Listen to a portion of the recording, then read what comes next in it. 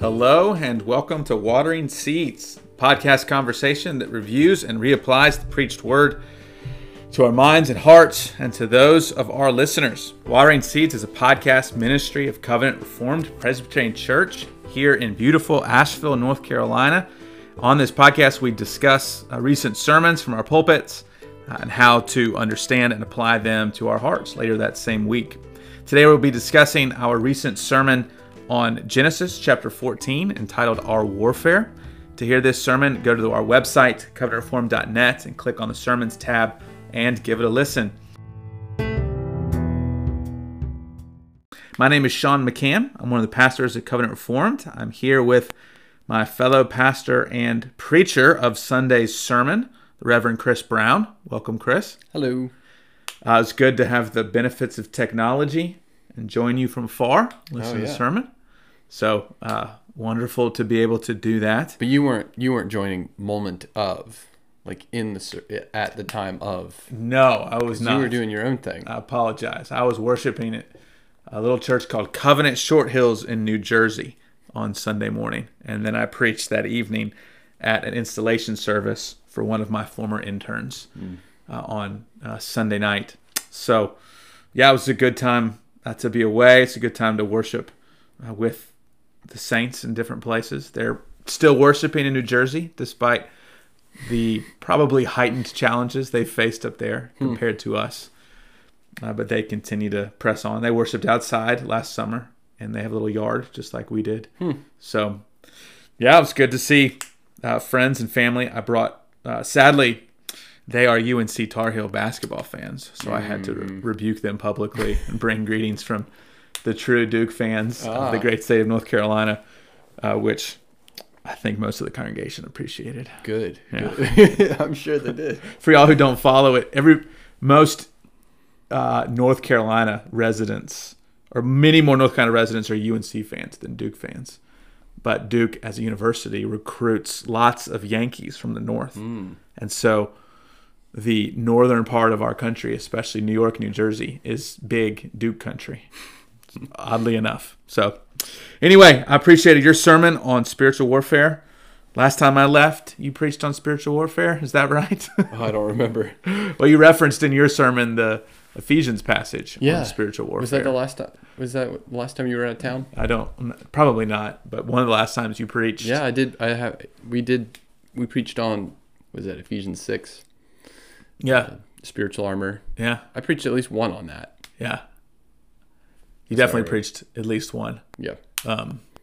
Yeah, so you got this text, long passage, Kings going back and forth. You referenced a video game. I'd be curious how many people in our congregation knew what video game you were talking about. Super Smash Brothers, come on. It's funny, even that video game dates me because that's what the freshmen played when I was a senior in college. I didn't know what it was. It was that silly young kids game. Well, now it's been around how many years, Sean? The principle is there's a whole lot of characters beating each other up. Yes, exactly. And that's the beginning. Lots of different characters. That's the beginning of our text. Before we get into it, you started with the premise that the warfare of this text sets us up for spiritual warfare. I'm curious, as you studied and prayed about how to approach this passage, what led you there? You didn't really show us the back room. I mean, you showed us how these principles apply, but as you're reading an Old Testament text, you can kind of take it in a couple different directions. What compelled you in your study to use this as a helpful paradigm? Is that the right word? Maybe for our spiritual battles. Yeah, the question is, what's the intention of the author in giving this to us? And is this supposed to be merely a narrative that you just, he did it, and that's it? Is it supposed to be simply he's like Christ or not like Christ? Is it supposed to be like him or don't be like him? And in what way? So potentially someone could look at this and say, hey, this means that I should go fight with people and pick up a sword and go, fight them. I do think it provides grounds for self-defense in general, physical self-defense, but I don't think that's the main point of the passage. So that's kind of the context is it can give you some other stuff, but what's the main purpose here, and it's Yeah. about how to live the Christian life. So what justifies the switch from Old Testament passages where it seems to be put your enemy to death with the sword? That's a overgeneralization. Yeah. And New Testament passages that are don't do that. In fact, do the exact opposite. Love your enemies. Why the change? Or is there even a change? Yeah, I was going to say it's not really that much of a change. If anything, it's the same thing with a different emphasis. So it's under the Old Covenant, and even now, this is pre-Old Covenant. This is part of the Abrahamic covenant, I guess. You mean Old Covenant people? Old Covenant people. This isn't the Israel, Israelites. this theocratic nation state. Right. This is before that. And even then, there's grounds for self-defense. There's grounds for physical war to rescue someone who's been injured or unjustly treated. And at the same time, the principle that we should love our neighbors, and that includes people who don't like us, still applies. So that comes along later in Deuteronomy. He still says, love your neighbors. Love your neighbor as yourself. Comes from Deuteronomy. So that principle is held at the same time as the idea of justice. It's just in the new covenant, Jesus is correcting a misapplication, I think, of those principles. Which is what? Which is, I'm supposed to do eye for eye, tooth for a tooth. That means I can withhold any sort of love or compassion to somebody who's wronged me or slighted me. And he's saying, no, that's not the case. That's not the purpose behind those sorts of laws. Anyway. Yeah. I don't know if that makes sense. Okay. Yeah, that's good. So Lot finds himself in a pickle. Abram goes and recruits some helpers. Essentially goes and saves him, right? So your main idea under that first heading was seek the lost. In the sense sort of that Lot is lost, and Abram shows this godly character in seeking him out, right?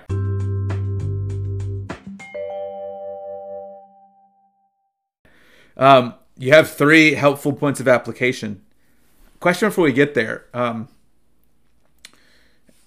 I've experienced a bit of a tension as people think through, as regular Christians, not missionaries or pastors, think through their role and responsibility in seeking the lost.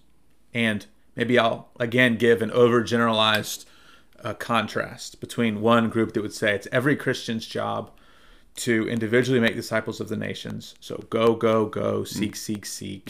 Your life is on mission to tell as many people as possible about Jesus. That's one side.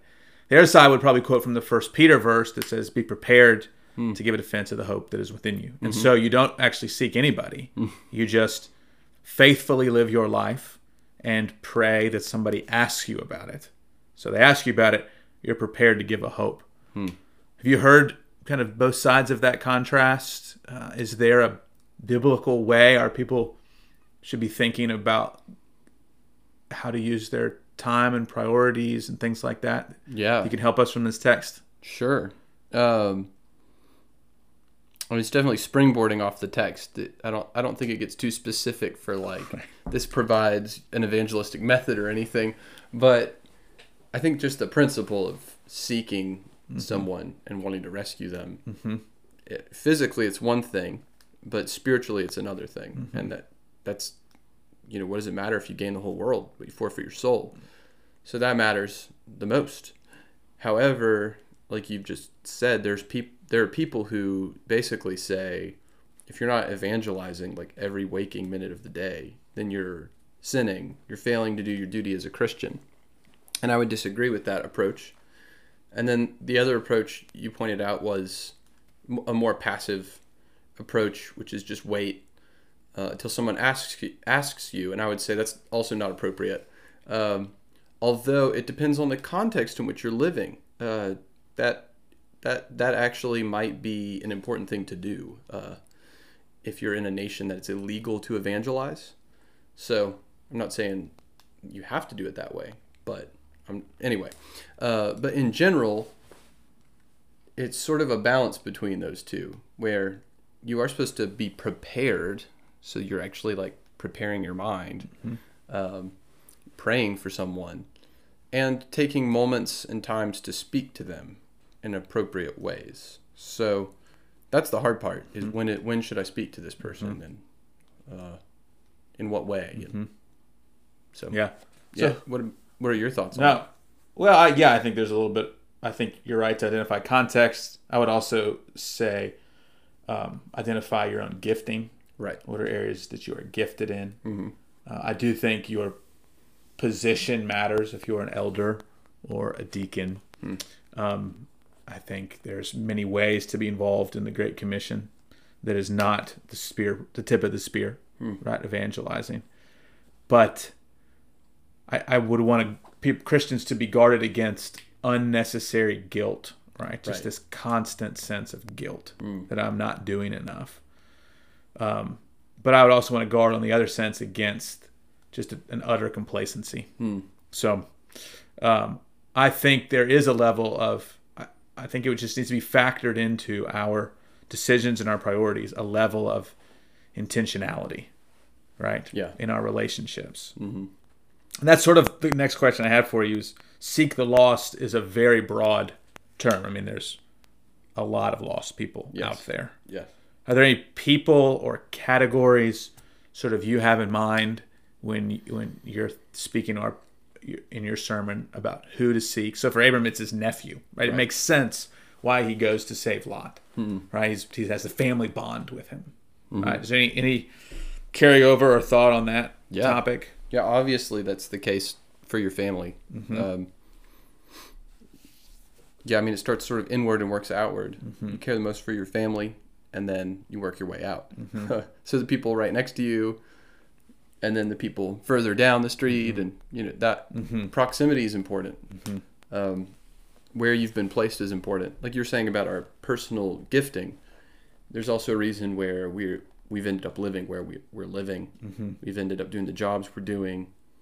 The Lord's put you there for some reason. So those are the people you're supposed to talk to. Okay, so relationships that you sort of have passively. Yeah.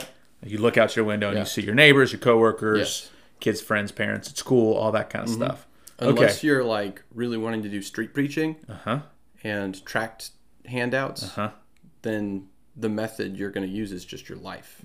What God has put around you. Okay, so that wasn't particularly what you were going at about seeking the lost, Yeah, I just meant the people you know. The people you know. So you already know them, but you're seeking to do them spiritual good in your relationships with them, which is gospel evangelism. Or you need to get to know them.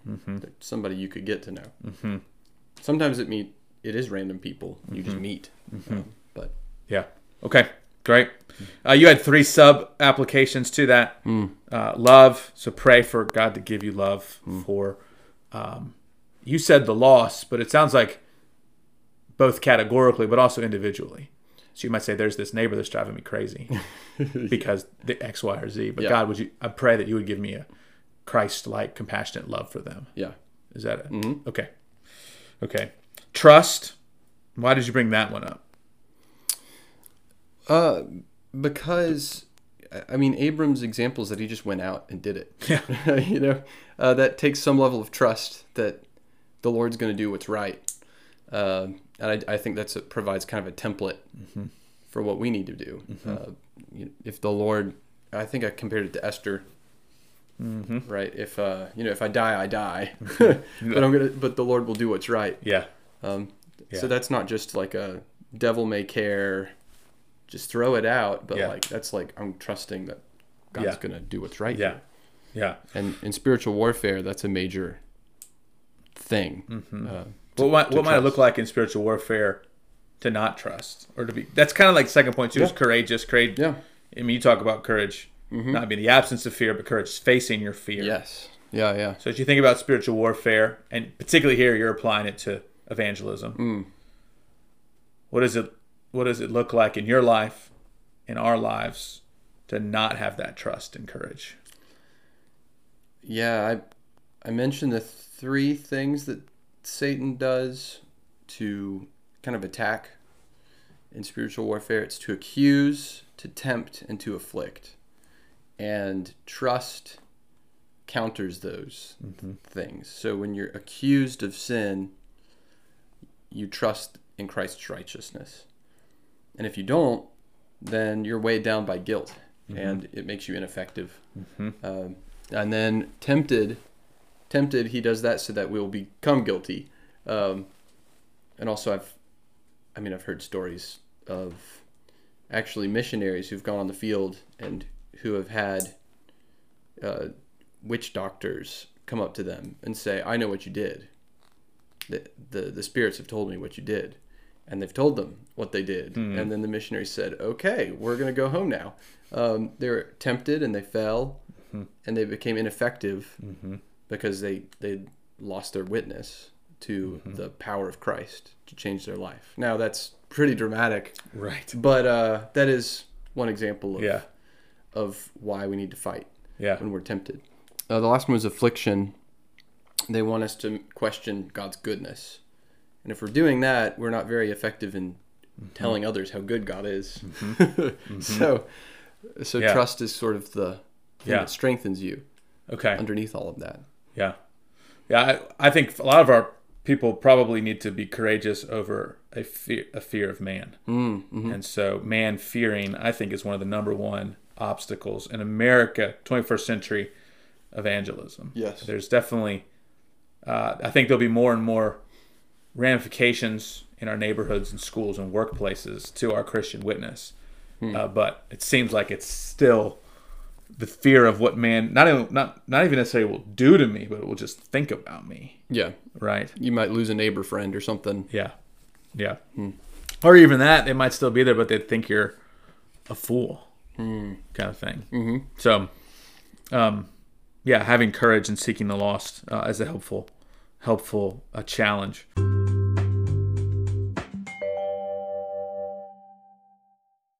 All right, your second one is to give. I think it was give glory to God, right? That's right. So how did Abram give glory to God in this section? Well, particularly he tithed.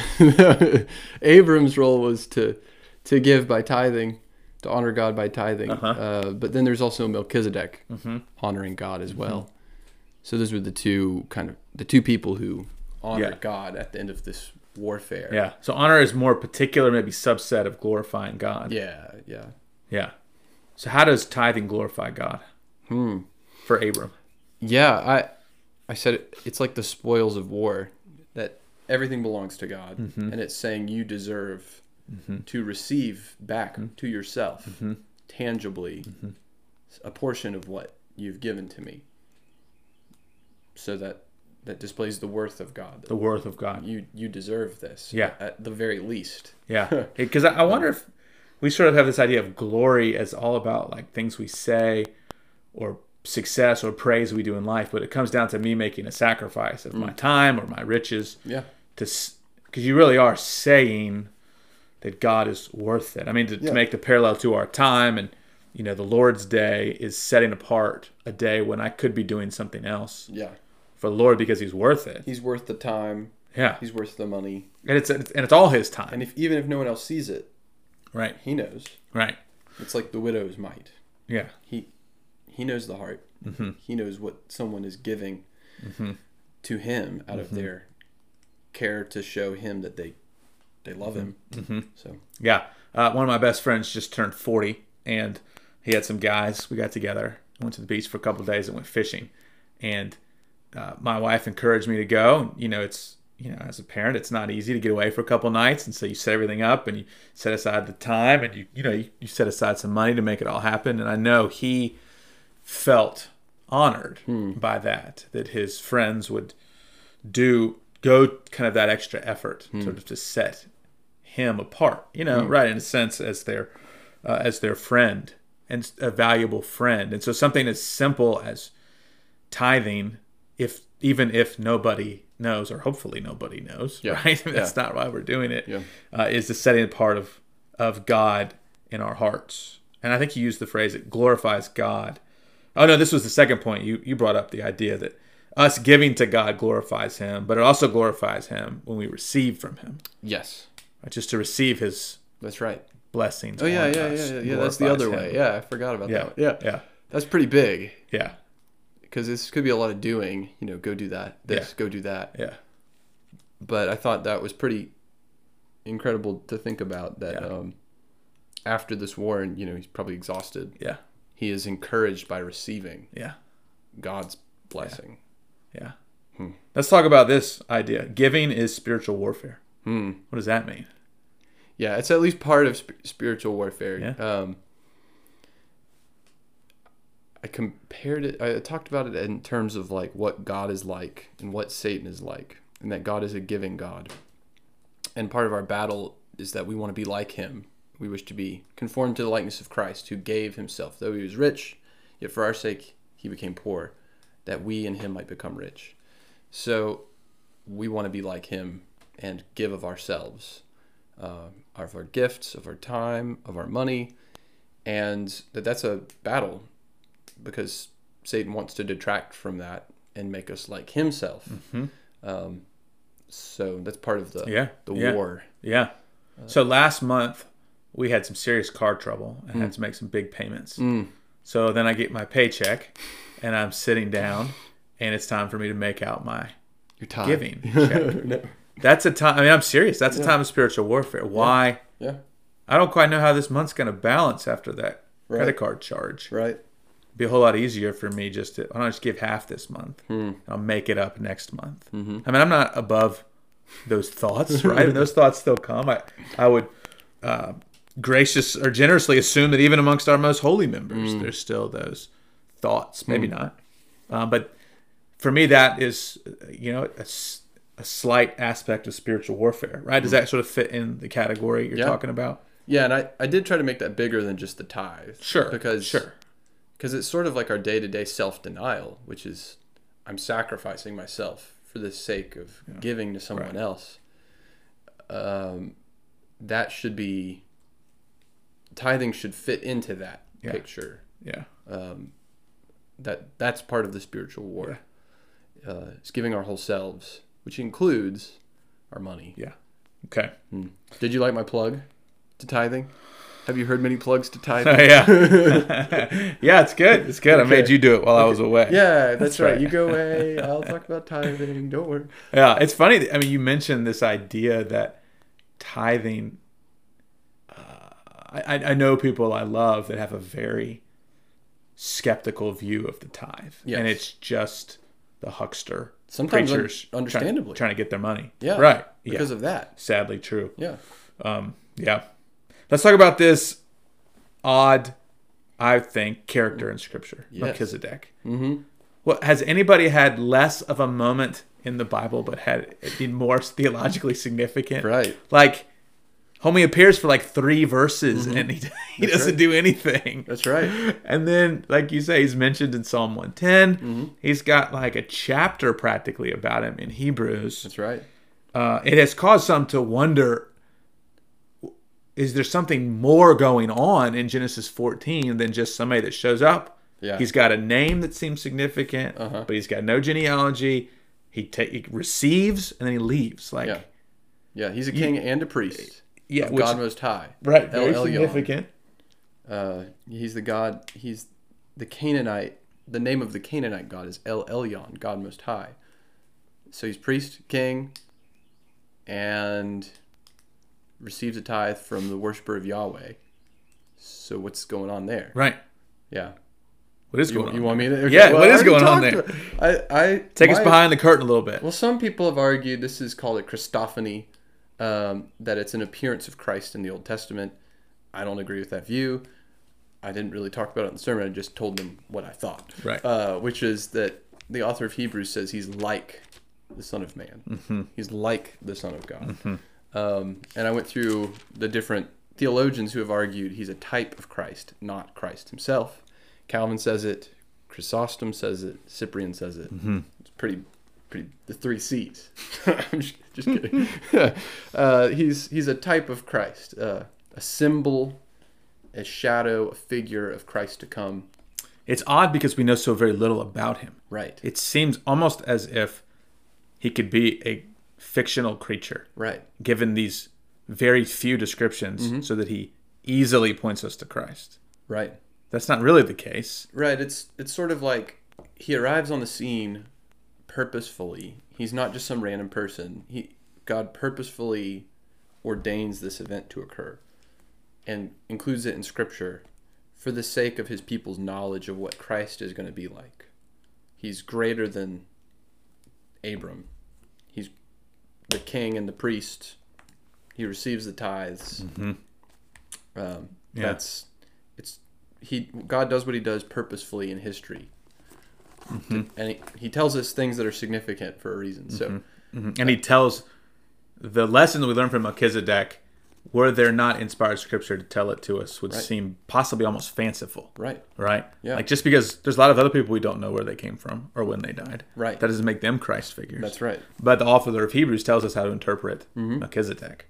And one of the big ideas, and you can correct me if I'm getting this mistaken in my memory, is that he is particularly not in the Levitical priesthood, the family tribe of Levi, where all the priests came from. And Hebrews tells us that Jesus is in the order of Melchizedek. So he is of a different type of priesthood than the Levitical priest. And part of the importance to that is to show us how different the work of the Levite, the regular priest, point us to Christ. But Christ is higher, better priest than they are. And part of it is because this is other theology, but his sacrifice is once for all, and it is perfectly atoning and all this stuff. But there's this seed for this, and this guy that shows up and disappears in Genesis 14. Yeah, well, and the author of Hebrews is saying the Levitical priest, he's trying to explain why these shadows have faded and passed away, that the Levitical priesthood isn't around anymore for a reason. And he goes back and he says, look, before Levi even existed, when he was in Abraham's loins, that's how he puts it, he tithed to Melchizedek through Abram. That's how the author of Hebrews says. So he's saying that priestly lineage through Levi was important. It did certain things that the Lord purposefully created. It isn't like the dispensational view that they shouldn't have accepted the Mosaic covenant and they shouldn't have established the Levitical priesthood, and all of that was unnecessary. No, it was important. It was God's plan and purpose. But it was just a shadow. There's a bigger, more important priest, and Melchizedek was like a picture of what that other priest was like. He was saying it happened back then, and King David prophesied that it would happen again in Psalm 110. Yeah. Great. I feel like part of these podcasts we're sort of exploring Old Testament interpretation, right? How they fit together. And it's you hear sometimes just the most fanciful interpretations of Scripture, right? This allegorical stuff. One of them's this coming week where Abram cuts the animals in half and spreads them out. And then he drives away these birds of prey that are coming down to eat the carcasses. And that's an allegorical view. It can mean also, all sorts of things. There were some interesting ones from this week on chapter 14 too that I just, didn't include. You know that phrase like truth is stranger than fiction? Yeah. Like the stuff the Bible actually says about Melchizedek is fascinating. Why don't we just focus on that? And how it shows us the glory of Christ. So I think at the end of the day, like this should encourage our members that like we're not these like learned scholars that are finding meanings in hidden things. Hidden numerology. We're just reading what the text tells us, what's there, but then always trying to interpret the old with the new. Right. And I mean, I do it every week. Like this week, studying Genesis 15, I made a list. What are all the verses in the New Testament that refer back to Genesis 15? Because that's how I need to be thinking about it. Or at least I need to be bringing those into my sermon process. Is that called the rule of faith? That's often called the rule of faith. Or is it? Oh man, I'm forgetting the term. But that Scripture interprets Scripture. The best way to think about frameworks for passages is to hold the old and the new together and think about how they explain each other. Yeah, absolutely.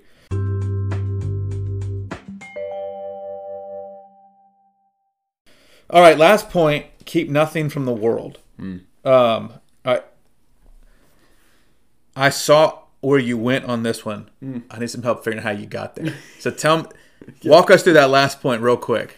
It was a good point. I wasn't objecting to it. The king of Sodom is saying, here, take take all this stuff. Uh-huh. And he's sort of telling Abram, I'm your benefactor. I'm trying to get in Abram's good favor, sort of saying I can do something for you and make you an important person here and give you a place in the land. And Abram resists. Like bribery? Kind of. And I quoted from Chrysostom again. He said, I have on my side the supplier of countless goods. I enjoy much favor from on high. I have no need of wealth from you. So it's this guy.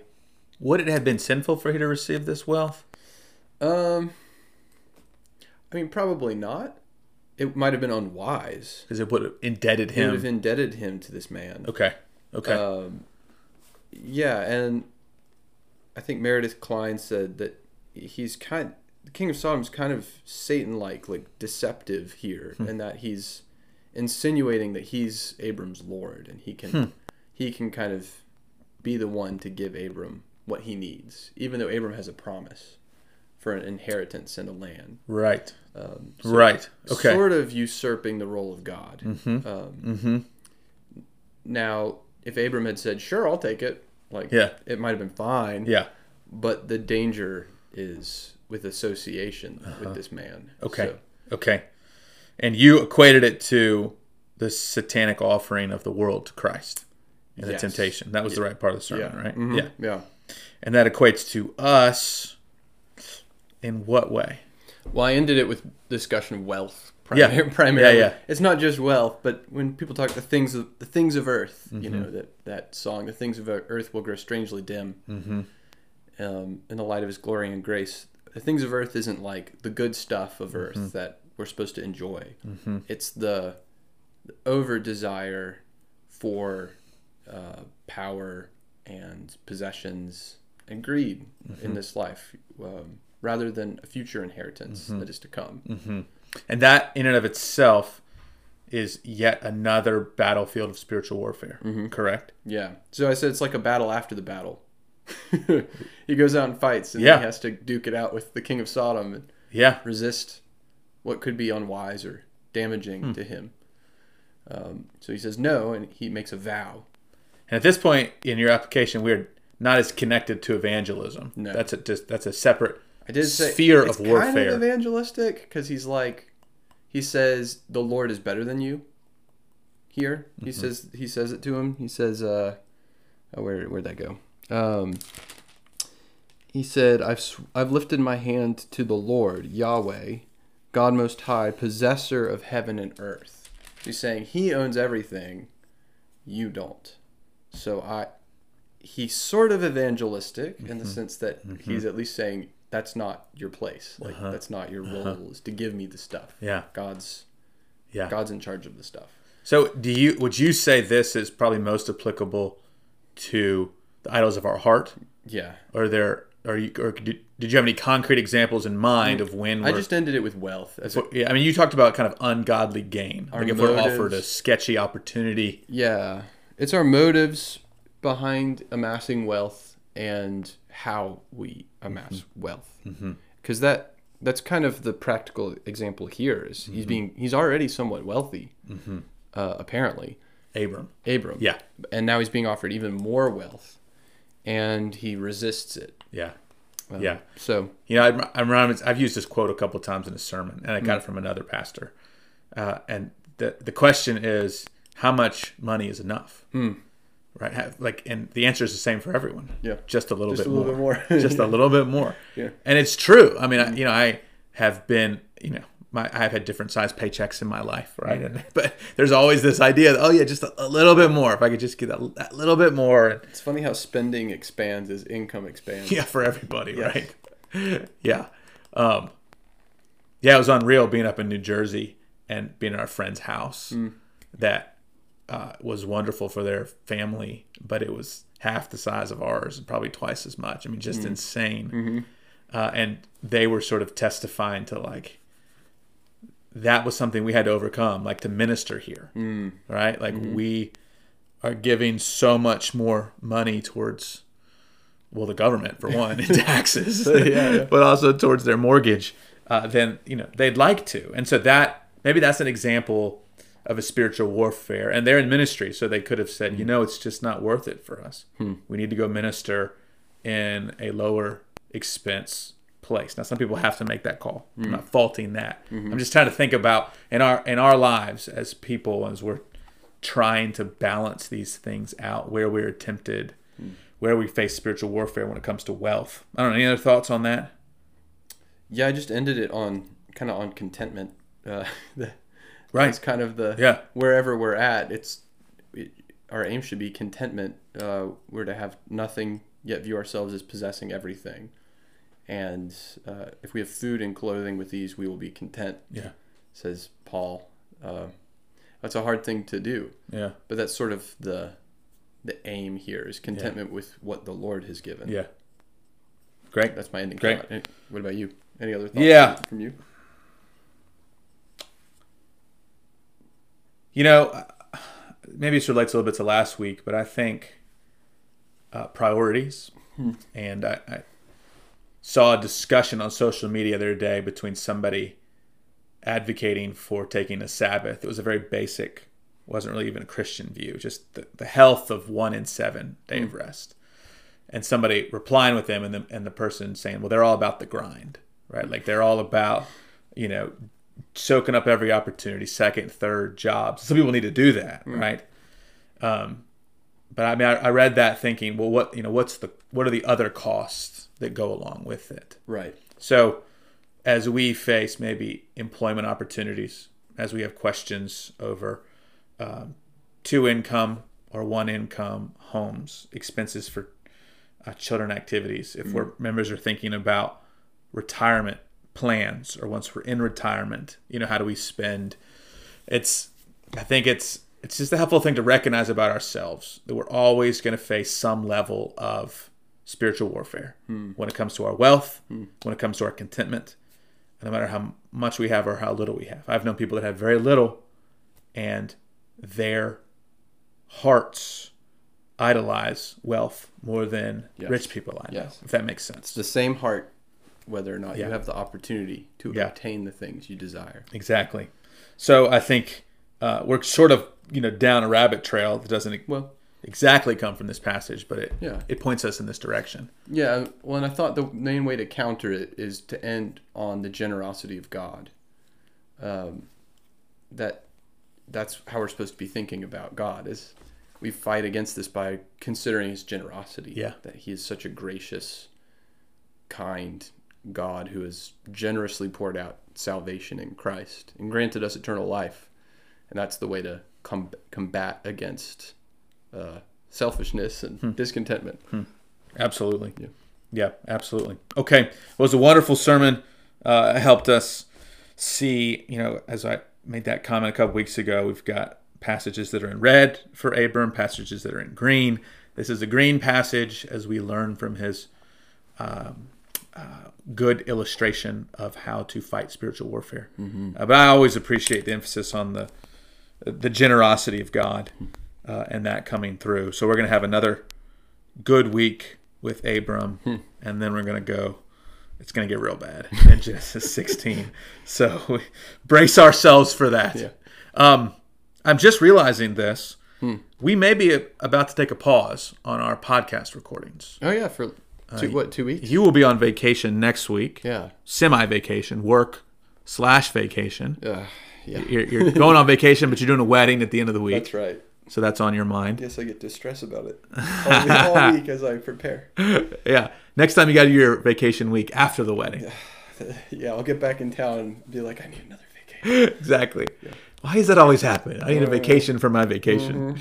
I will be out the following week with a week of vacation. So we may be on a little mini break unless we find some gaps in our schedule to do a podcast. But let's pull something together. I would anticipate not hearing from us via podcast for a couple weeks. Right. So I hope y'all have found this podcast helpful. It'll tide you over for a couple weeks till we bring the next one. Maybe we'll do a review podcast when we get back together. I hope you all are able to hear the sermons. I hope you feel free to submit questions, big and small. We don't get as many as we'd like, but we love to hear from you. So feel free to shoot us any questions from the messages office at covenantreformed.net.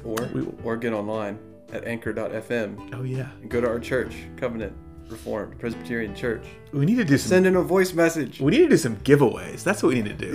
We need to give some stuff away. First person that have a good voice message. All right, we'll start brainstorming that. Some book or something. Yeah, we'll figure it out. Yeah. Anyway, submit your questions. Enjoy the beginning of summer. Join with us in rejoicing in the Christ of Genesis. Until we see you next on the podcast, grace be with you all.